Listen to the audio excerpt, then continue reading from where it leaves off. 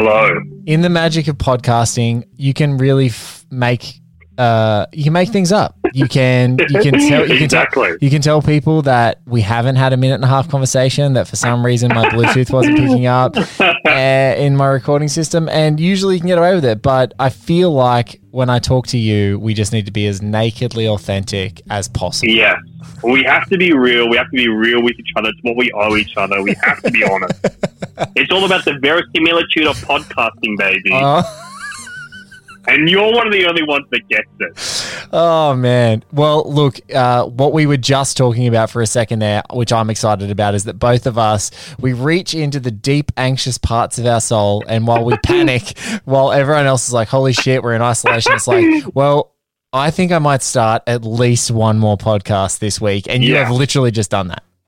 Literally, I just got off another phone call with another dear friend of mine, Demi Lardner, where we're in the process of trying to make a horror movie podcast. Love it. And we started it just before the pandemic. We got one episode recorded, and then since the pandemic started, we've done 2 more. Great. So it'll come out eventually, but it's all about we're 2 huge horror movie fans. So we're going to start off by talking about some of the biggest, most iconic horror movies of all time. Cannot wait for that one. I'll be subscribing. And look, I've literally just put in the can the very first episode of Josie and the Podcats. Whole episodes. There's going to be bonuses too.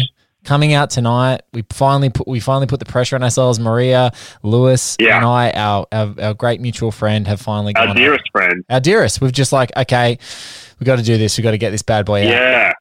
I've been hyped for this podcast for ages because I remember both you and Maria talking to me about it last year sometime, and I'm like, my God, I think I started plugging it. I'm like, I don't even know when this is coming out, but I got to get people on board with the hype. So I'm not just by myself. I need to start talking to people about it. No, look, I hope you dig it. And literally, she's just sent me right now as I'm talking to you, because she is in my house right now. She knows I'm calling you for ConTEngen, and she literally sent me an email that has the links to our blurb for the episode, and the subject line is "Let me talk to Alexei, your dog."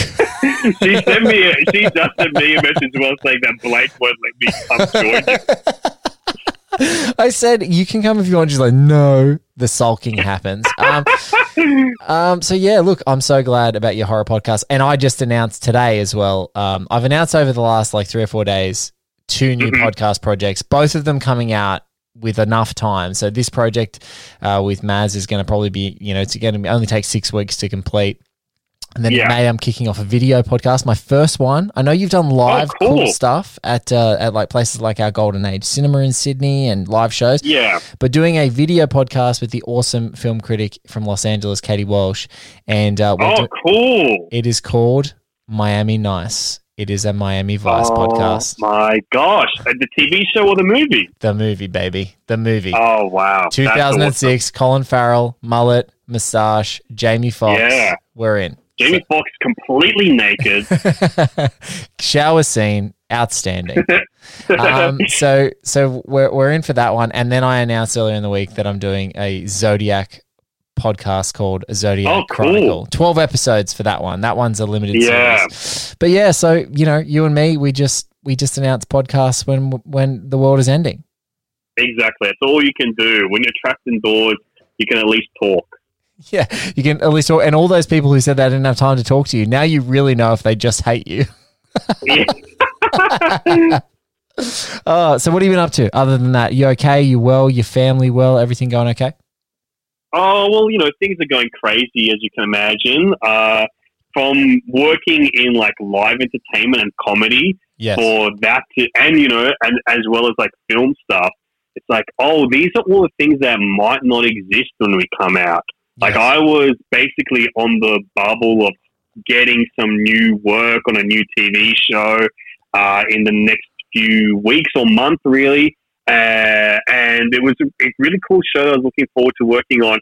And now I'm I don't even know when that's going to happen. If that's going to happen, how far down the line that will happen now.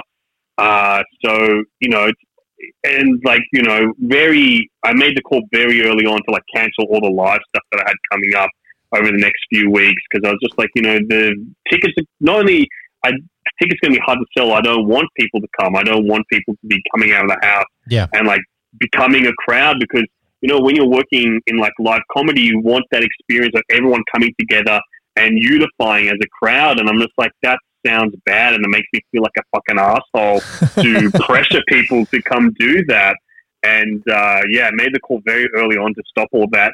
And now I'm just like, you know, I'm grateful that I've got my creativity can come out through other avenues such as podcasting and making stuff like that, because it feels like the only thing that you can really do now to express yourself the way that I do.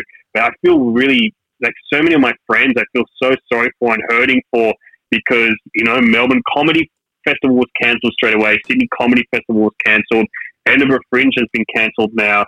So all my friends that this is where they would make their income for the entire year over these next few months of performing shows night after night is all gone. So the uncertainty there is humongous, and the mental health for all these performers and writers and comedians, it's like, you know, this is my community, so I just feel so bad for them, and really, you know, my heart breaks for them a lot. But, you know, it's just tough, especially we can't even band together to like go to the pub and talk about it. Can't even do like some dumb shitty gig to, you know, hang out together. It's a really selfless thing that a bunch of performers have had to do. And I love that you sort of talked about it, which is, and it's all the more heartbreaking, is going, I want a hyped crowd. I want people having a ball. And what is the absolute worst thing that they can be doing right this very minute is all being together in a crowd. And what is the thing that people want to do together more than anything would be to watch comedy, like to be made to laugh, completely lose their shit, and just not be concerned at all. Exactly. That's exactly what they want. But look, you know, there's people like Louis C.K. who's still on his mailing list. Oh my gosh. Releasing comedy specials. Thankfully, I have probably a new email address, or they went to spam. I didn't get it. I only saw it on every news feed coming through that. Yeah, crazy. But, man, I don't know. Everything's happening. Everything feels like the apocalypse right now. It doesn't, but it does. But what I would say is, you know, the great thing about a lot of the writers and comedians and folks that you're working with is, like, hopefully they can still be jumping the hell onto podcasts or their own podcasts and you know, staying connected with their fans, because this thing will break. And when it breaks, people are going to want to get the hell out of the house. And so we can be sure that there's going to definitely be a stack of people and all their fans like rabidly waiting to get back to it. And like, there's those things where you go, man, I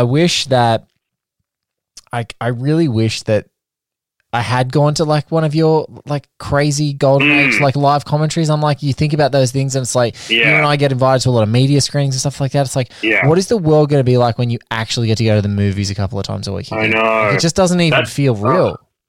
I can't wait to go to the cinema again. Like I called off a media screening for a movie I had to review very early on. It was like 2 weeks ago. Yes. I had to review Monos for the screen show.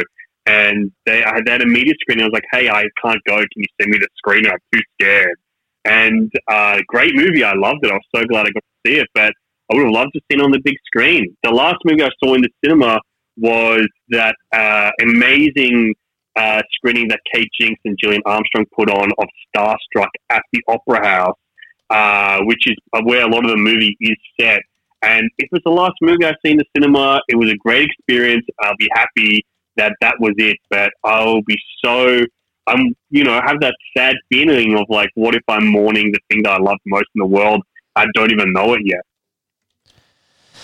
Well, I mean, look, if things get really desperate, you and I can create another podcast. Exactly. That's all that we can do. My friend, it's been great to talk to you. As you know, this thing's a tight 10. So I think I've had you for 12 minutes now, but 10 on air. So I love you. Take care. 10 on air. Love you too, mate. Take care. Give my love to everybody.